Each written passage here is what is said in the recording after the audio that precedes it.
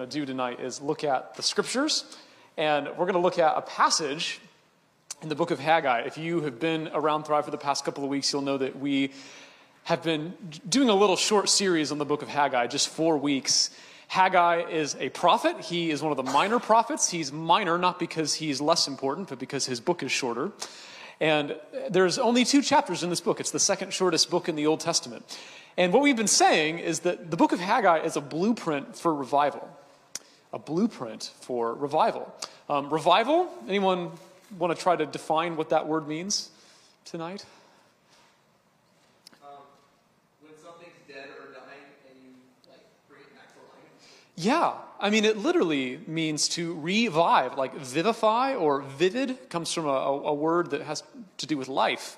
And so to revive something means that you're breathing new life into it. And so when Christians use the term revival, what it refers to is an extraordinary work of God where God's truth and God's reality are manifest in an intense and personal way. And so what that means is when a revival takes place, non-Christians become Christians, sleepy Christians wake up, and in many cases, whole societies are transformed. So earlier, the movie Sound of Freedom was mentioned, which is about the modern-day slave trade. Some of you might also have heard of William Wilberforce, who was the prime figure who was responsible for the abolition of the slave trade in England. And what some people may not realize about what Wilberforce did is that what Wilberforce accomplished was incredible. I mean, the efforts of that man and the people who worked with him were extraordinary, but it was also built on the back of a religious revival that had happened prior to that, where the whole country was transformed, and Wilberforce was one of the fruits of that. So revival can affect an individual, it can affect a group, it can affect a church, and it can affect a whole society. And so there's nothing we need more today than revival. And Haggai is a little book that gives you a blueprint for it. And it's a book that describes a revival that happened among the people of Israel and shows the obstacles that emerged that kept that revival from being sustained. So this is a book that describes revival, and it shows the kinds of obstacles that can prevent it from being sustained. And it takes the form of 4 little messages divided among these 2 chapters. And tonight, we're going to look at the 4th and final message, and it's found in the end of chapter 2. It's just 4 verses long, and I'm going to read it for you. So Haggai chapter 2. The word of the Lord came to Haggai a second time on the 24th day of the month. Tell Zerubbabel, governor of Judah, that I'm going to shake the heavens and the earth. I will overturn royal thrones and shatter the power of the foreign kingdoms. I will overthrow chariots and their drivers. Horses and their riders will fall, each by the sword of his brother. On that day, declares the Lord Almighty, I will take you, my servant Zerubbabel, son of Shealtiel, declares the Lord, and I will make you like my signet ring, for I have chosen you, declares the Lord Almighty. So what we've seen each week in this book is that there's been a different obstacle to revival. Sometimes it's common to ask, hey, why does it seem like God isn't doing anything in my life right now? Why does it seem like God feels absent in my life right now? And of course, it's true that God is a sovereign God. I mean, he can do whatever he wants, whenever he wants to do it. And so it may very well be the case that it actually is part of his sovereign plan that not every single moment in your life feels like a mountaintop. You ever thought about this? You ever thought about the fact that a mountaintop is great, it's beautiful, you can see this amazing view of things. We're Washingtonians, so we know about mountains. Maybe you've even been on the top of one. But the thing about a mountain is that you ever realize nothing grows on the top of a mountain. It's all dead. Where things grow is in valleys. Rivers run through valleys, and that's where life and growth happens. So it may be God's sovereign purpose that not every single moment in your life is a mountaintop. Maybe it does sometimes feel like there's not a lot going on and God feels far away. However, sometimes God has already told us the reason that he's not moving in our lives, and we simply haven't responded. We haven't responded to what he's already commanded and called us to do. And so conveniently, the book of Haggai gives us a list of 4 things that can impede revival. And we saw these last week. I just want to look at them one more time, just in case you haven't been here the past couple of weeks, just so you have an idea of what's in this book. So the first obstacle is false contentment. This is in chapter 1, where the people say, we don't need to build the temple. Haggai's a book that's all about rebuilding the temple of God that's been torn down. And God has commanded them to do this more than a decade ago, and for 16 years the people have just sat there and allowed it to grow ivy. In other words, they're content with mediocrity and with the status quo. And God has to send Haggai like an alarm clock to wake them up and say, now's the time to build the house. And so the same thing can happen to us. We can get complacent with luxury and with comfort and with contentment. And we might be missing out on something that God has for us that he's already called us to do. False contentment, number one. False discontentment is the second message. And they've started to build the temple again. The people obey. But no sooner have they begun to build the temple than they get discouraged and cynical. And they look at how small the temple is that they're rebuilding, and they say, is this it? Is this actually as good as God gets? And they don't realize that God has commanded them to build something that they're not going to see the full fruits of in their lifetime. And Haggai encourages them and says, don't get discouraged. Don't get discontented. This temple that I'm commanding you to build is going to be greater than the temple under Solomon. And that's because Jesus he came to the second temple. It was greater than the first.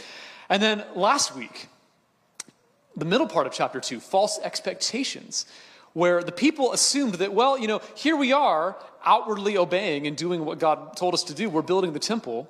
Doesn't that mean that he's going to bless us?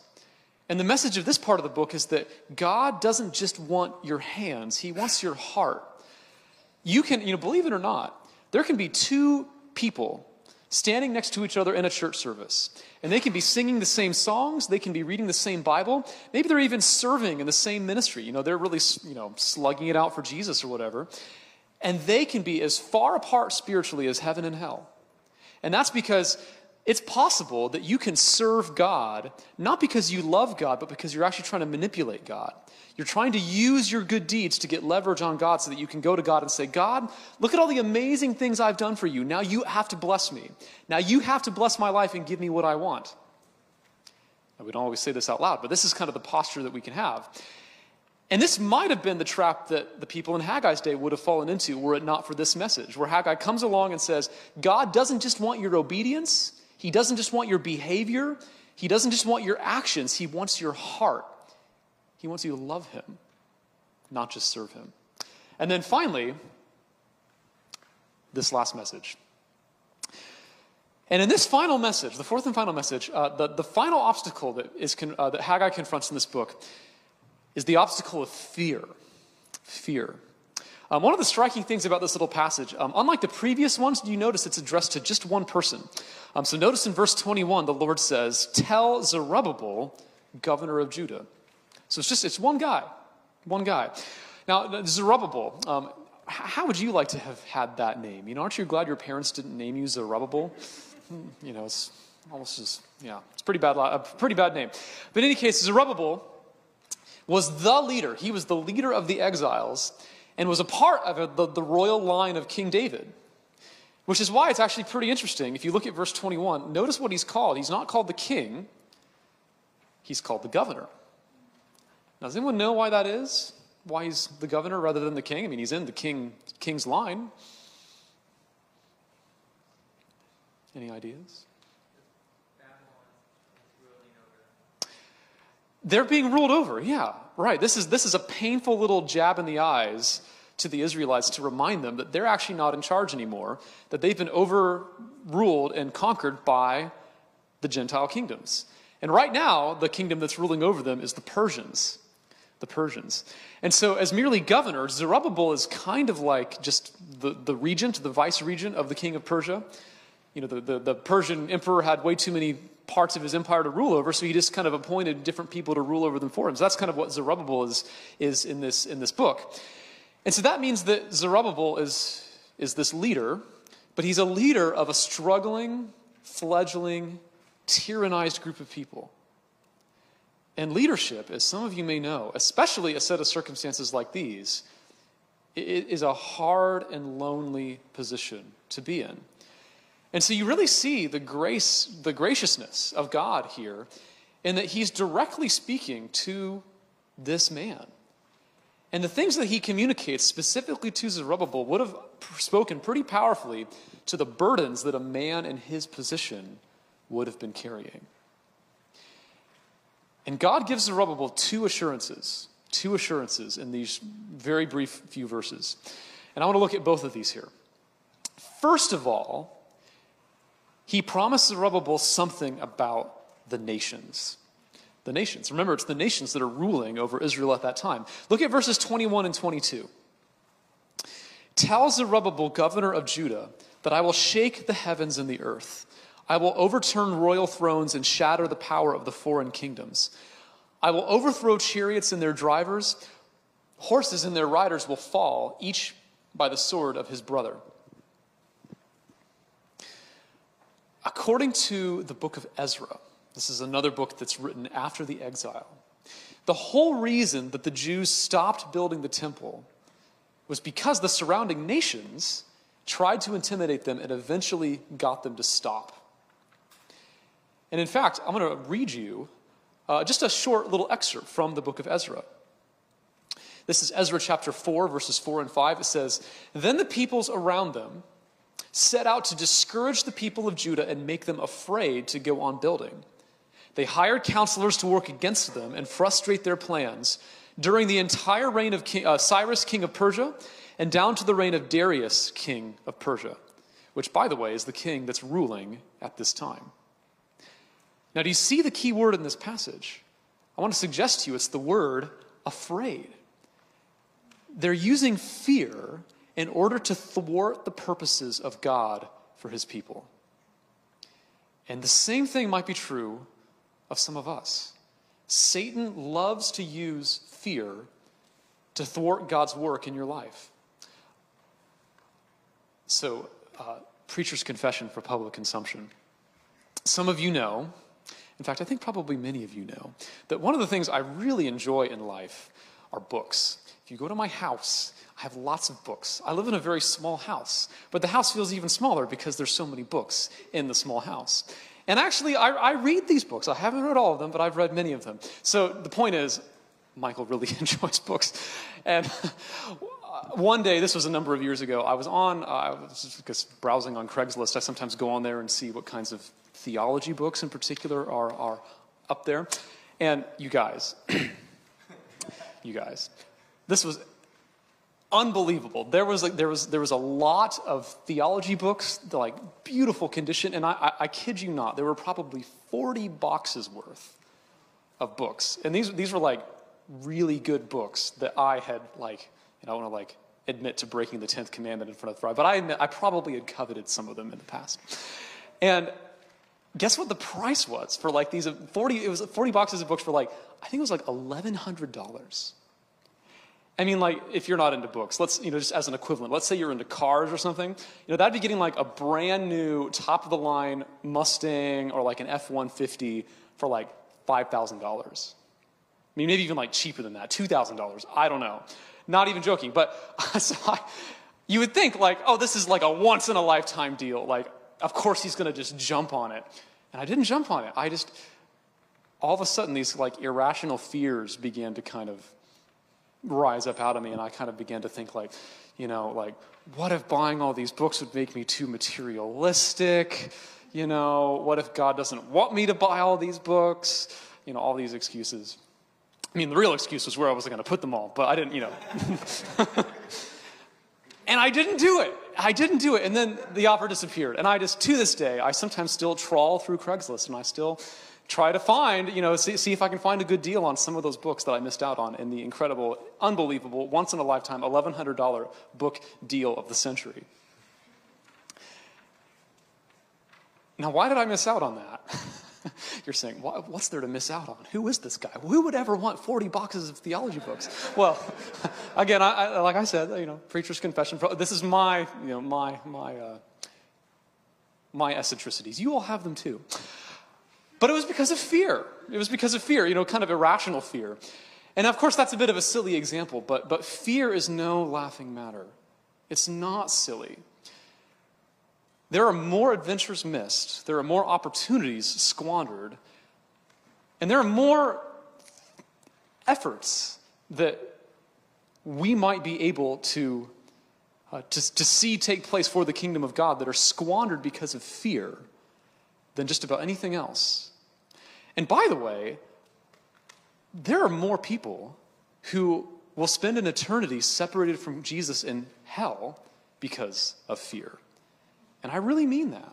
If you go to Revelation chapter 21, if you know that chapter, after recounting the glory of the new heavens and the new earth, there's a warning. And it's a warning of the kind of sin that if it's not dealt with through what Christ did on the cross and through personally appropriating that in your life, can lead a person to eternal damnation. And you know the very first sin at the top of that list? It's cowardice. Cowardice. Kenneth Clark was a famous British television presenter, and he died not knowing Jesus. But in his autobiography, he admitted that there was a time when he was visiting a beautiful church when he had a profound religious experience. He says, quote, "My whole body was irradiated by a kind of heavenly joy, far more intense than anything I'd ever known before, than I'd known before," end quote. And you think that after an experience like that, he would have become a Christian pretty easily, but he actually didn't. And the reason, he said, was because he knew that if he actually took his experience seriously, that would mean he would have to change his life, and that people might ridicule him, and maybe one day he realized maybe he'd somehow made it all up anyway. In other words, what kept Kenneth Clark from a saving relationship with Jesus was fear. And fear was what threatened to keep the Jews of Haggai's day from experiencing God's will for them. But the wonderful thing here is that God's first assurance to Zerubbabel is that he doesn't need to be afraid. And the reason for that is that the first promise that's given here in 21 and 22 is a promise that God is going to dramatically deal with Israel's enemies, the very people that are causing them fear in the first place. And in fact, the language he uses about chariots and horses and riders, if you know your Bibles, you might realize this kind of resembles the Exodus a little bit. In other words, it's like God is saying, just as God radically delivered his people then in the Exodus, he's going to make that same promise to Zerubbabel. He's going to do the same thing again one day. So the question then for us is, what does it look like to actually drive this home personally? Well, how do we deal with fear? Haggai chapter 2 teaches that the way to get free from fear is to stand firm on the promises of God. The way to get free from fear is to stand firm on the promises of God. Some of you may know some of the details of this story, but just to kind of zoom in on a particular part of the 2 years that I spent living in England. And I've shared here before that there was a time right toward the end of my time living in England where the two dream careers that I'd gone there to pursue just very clearly kind of shut in my face. And there was a night when this kind of began to hit me, and it felt like my life was over. It's pretty terrifying. maybe you've been there. And all I knew how to do was I went out into the backyard one night of the house where I was living. There was no one home. And I just found myself on my knees just crying out to God in despair and desperation, feeling like I was at the end of myself. And I would say there was some fear involved there, like, Lord, what's my future going to be? I literally have no idea what's next. And I in that moment, one of the reassurances that I believe God had in that moment were the promises of God. And these weren't necessarily the specific scriptures that came to mind, but they easily could have been. Psalm 138, verse 8. The Lord will fulfill his purpose for me. Romans 8:28. For we know that in all things, God works for the good of those who love him, who have been called according to his purpose. Psalm 32:8. I will instruct you and teach you in the way that you should go. I will counsel you and watch over you with my loving eye on you. Every single one of these verses was like a lifeline to me, because they were saying, even though you are afraid of your future, even though you're afraid of the things that you don't know, God is a sovereign God who's taking every single threat, every single circumstance of your life, and he's working it out into a plan for our good and his glory. And one of the things that makes those promises meaningful to me, and maybe for some of you as well, is that they never change. They never change. You could be having a good day, good feelings, and those verses are still going to be in Scripture. You could be having a bad day, not good feelings, bad feelings, And those verses are still in Scripture. God's promises remain the same. And if you try to build your faith on feelings, it's like throwing an anchor inside of the hold of a ship. If a ship is out at sea and it's tossed back and forth by the waves, and you say, we've got to do something about this. Let's grab the anchor. Okay, grab the anchor. And then imagine the sailors take the anchor and they just hurl it onto the deck of the ship. They say, that'll do it.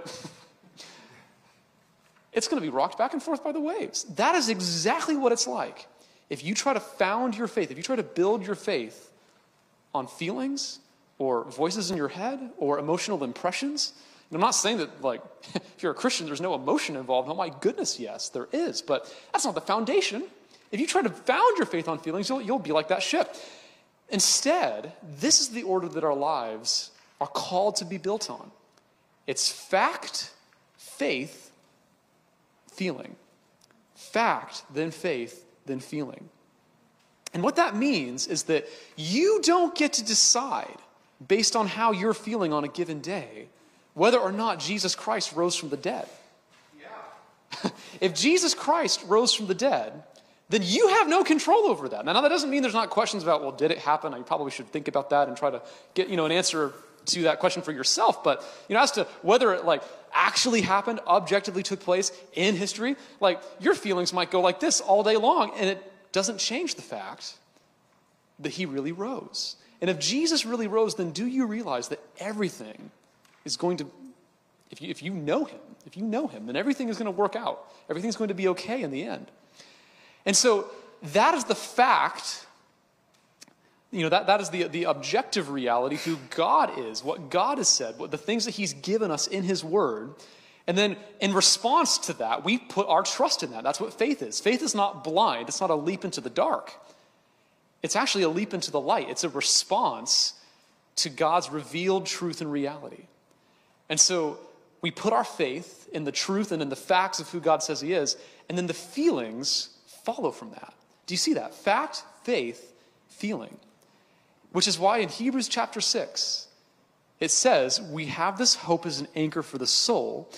And if you read that passage and you look at it in its context, it is talking about the bona fide, hard as a diamond, reliable as rock promises of God. It doesn't say our feelings are an anchor for the soul. No, it says God's promises, God's word are the anchor for the soul.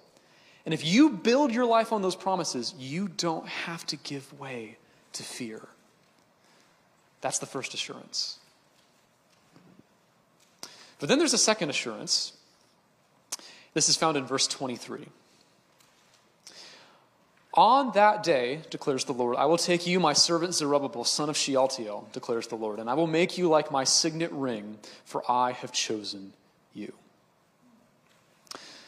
So what we have to do here to understand this is we have to understand just at least a few of these significant details, particularly what is meant here by a signet ring. We don't really wear those anymore. A signet ring was a seal. It was a seal that a king or a ruler would use to officialize documents, kind of like a seal that you'd use with wax or something like that. In fact, one commentator says this about what this was. The signet ring, engraved with the king's seal, was used to endorse all official documents. It was so precious that to guard it against theft, it was usually worn on the king's person. So it's a signet ring. You'd literally wear it. And so this is a metaphor for God's delegated authority. It's a metaphor also for closeness. When God is telling Zerubbabel, I will make you like my signet ring, it's a way of telling Zerubbabel that I have a precious, particular, significant purpose for you that I'm going to use you for. And in fact, just, focusing particularly on the fact that the signet ring was something it would be worn on the king's person. There's a little bit of an idea of closeness, intimacy with God here. It's kind of interesting that when it says here, I will make you like my signet ring, it's almost identical language to the place where in the Bible's famous love poem, Song of Solomon, it famously says, set me like a seal over your heart. It's the same word as signet ring. So now that we know what that is, what does this mean? What's the promise that God is promising here? The promise at the very end of this book is a promise that God is going to restore the Davidic line, the line of King David. Now, just for some context, way back in the time of King David, maybe you know that God comes to David and he makes a promise to David and his descendants. And he says, you're never going to lack a man who will sit on the throne of the kingdom of Israel one day. And now in light of the New Testament, we realize that what that promise is really referring to is Jesus. God is promising King David that the Messiah is going to come from your family. And this is a promise that's sometimes called the Davidic covenant. And by the way, this is why if you read, for example, the books of Kings or Chronicles, those books zoom in on the line of David. It follows the progression of kings that comes from him. And the reason it zooms in on David's royal descendants is because the line of the Messiah was expected to come from there. It's almost as though Kings and Chronicles are searching for the Messiah. And, is this guy it? Is this guy? No. That's why you constantly read all these records of their failures, because you realize none of them are the actual promised king. But in Jeremiah chapter 22, there's a very very word that God delivers in judgment of the Davidic line. And if you know the context of Jeremiah, this is right at the sort of the height of the sinfulness of the people that then leads into the exile. And if you have a Bible, or if you want to look up on screen even, look at Jeremiah 22 and look at verse 24.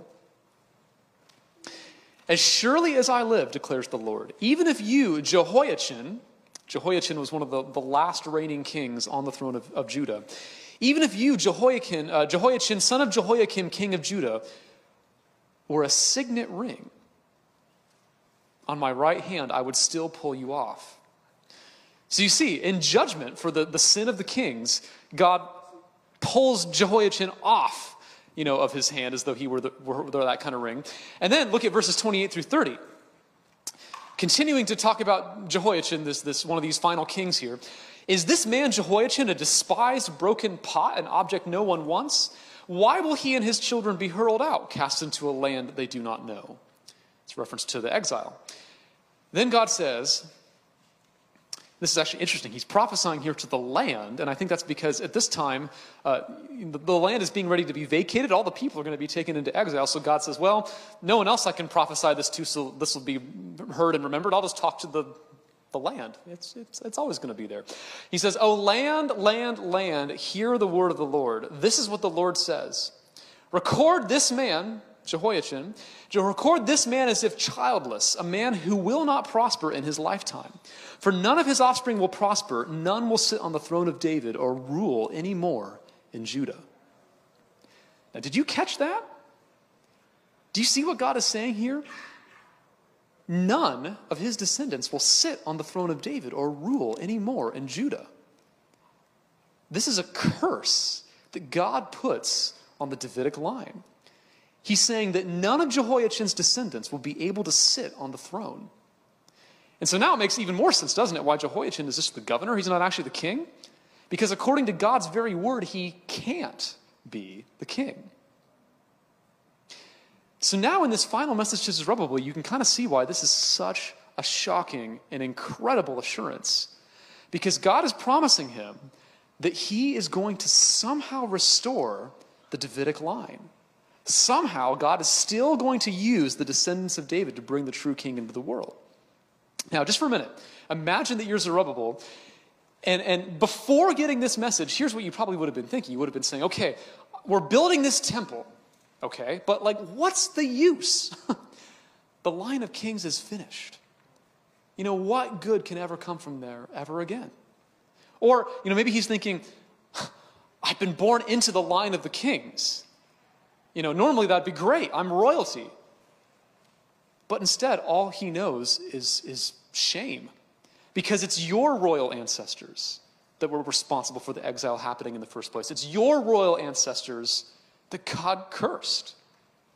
These are some of the fears that Zerubbabel might have had about his future and the future of his nation. And so it could be that maybe these are more the kinds of fears that you're prone to. Maybe, less fears about, just the big picture of the future of the world or maybe even of your own life, but maybe it's fears inspired by guilt and shame.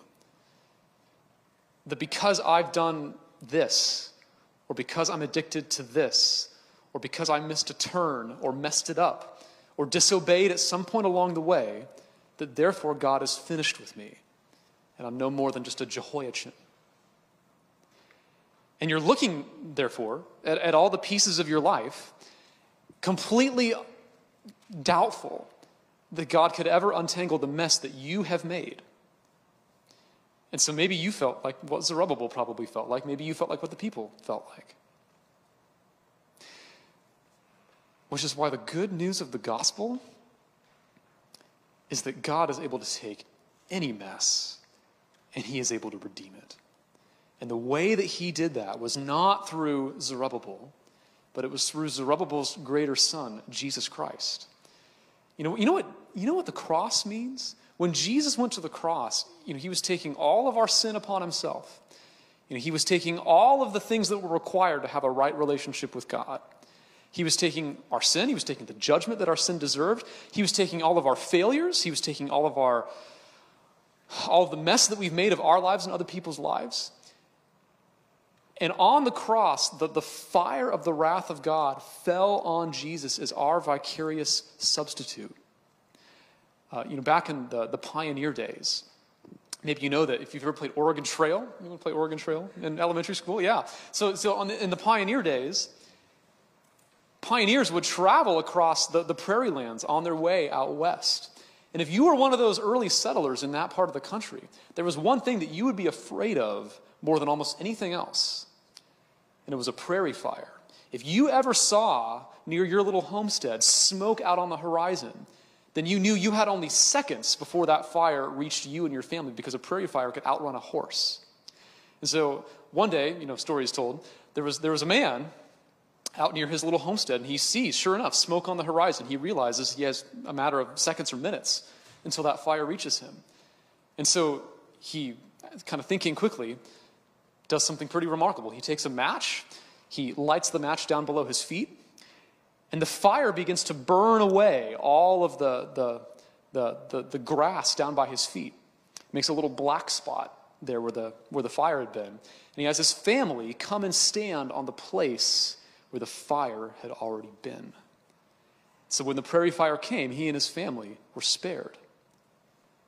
The cross of Christ at Calvary is the one place where you can stand where the fire has already been, where God's judgment has already come down on Jesus, so that we don't have to live in fear and anxiety about whether we've done enough. When Jesus said on the cross, "It is finished," he meant it. There is nothing blasphemous to claim that you can add or take away anything from what Jesus did on the cross. Jesus plus nothing equals everything. On plan A, and now I'm just going to be on this mediocre, inferior path for the rest of my life. No. That is not biblical. Romans 8:28. God works all things for good. That includes all. That includes your sin. God is miraculously able to take even your sin and to turn it into something that he works for good. This is the good news of the gospel for our life with regard to this promise to Zerubbabel. Zerubbabel is probably thinking, God, how can this promise be true? Oh, don't put that up on the screen just yet. Spoiler alert. Zerubbabel is probably thinking, how on earth can this ever possibly be true? Because there's a curse on this line. There's no way this line, the line of kings that I'm in, could ever be used by God ever again. But when you go to the New Testament, maybe some of you have puzzled over this before. I certainly have. Why is it that there are actually two different genealogies that are given of Jesus Christ? In Matthew, there's a genealogy that's given. It actually is a genealogy that runs from David all the way through all the kings. It actually goes through Jehoiachin and Zerubbabel as well as in there. And then there's another genealogy that is in the Gospel of Luke. And you might wonder, well, these genealogies are different. How can they both be true? It seems like it's a contradiction. And interestingly enough, both of those genealogies, David is in both of them. So regardless of, which one you go with, Jesus is still a descendant of David in each of them. So, but a lot of people are puzzled over, how does this work? Well, a lot of theories. Let me give you the one that I believe Scripture points to, and you'll see how this all connects. Back in that time, it was common if someone had no other male members in their family, that sometimes through a device called levirate marriage, that meant that the brother of the dead brother would marry the dead brother's wife, so that way that woman would have a male figure to care for her, since they were kind of the economic breadwinners of that day. Well, one of the very distinct possibilities is that when Mary and Joseph come together in marriage, that Mary may very well have been brotherless, no brothers in her family. She's one of the only members of that family, so no male figures. And so therefore, Mary's father makes Joseph kind of like his adoptive son-in-law. See that? Well, what that then would mean for these seemingly conflicting genealogies is that in the Gospel of Luke, you have a genealogy that actually is Mary's genealogy. And it mentions Joseph in there rather than Mary. It was common to mention men rather than women in a genealogy. But really, the reason Joseph's in there is because he's now kind of been adopted by Mary's father into that family. And so you see Mary's genealogy there. And so that means that by blood, Jesus is a descendant of David, but not through Solomon and Jehoiachin and all those others. He's a descendant through David's son, Nathan. So that makes sense. He's in the family of David, which is what the promise says, but it's a different son, the son that doesn't have the curse. And then, in the Gospel of Matthew, you'll see where this all goes. In the Gospel of Matthew, it is the line with the curse on it, and that is Joseph's line. Most likely, that's actually Joseph's actual ancestry, his actual father. Go ahead and show it.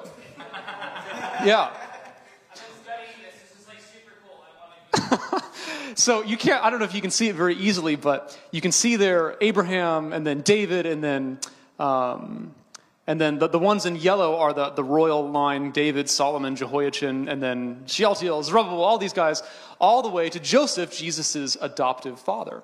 And then on the other side there, on the right-hand column, you see David, and then you see his son Nathan, and then the other descendants that lead to the genealogy in Luke chapter 3.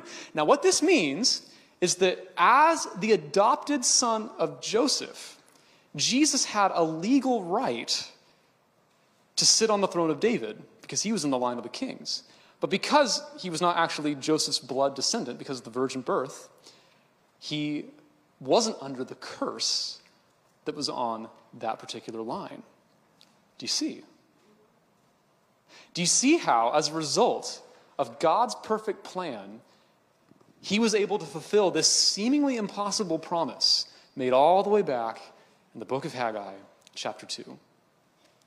Now, why do I show you this? I show you this partly just because it's kind of interesting, and it kind of ties back to our text tonight.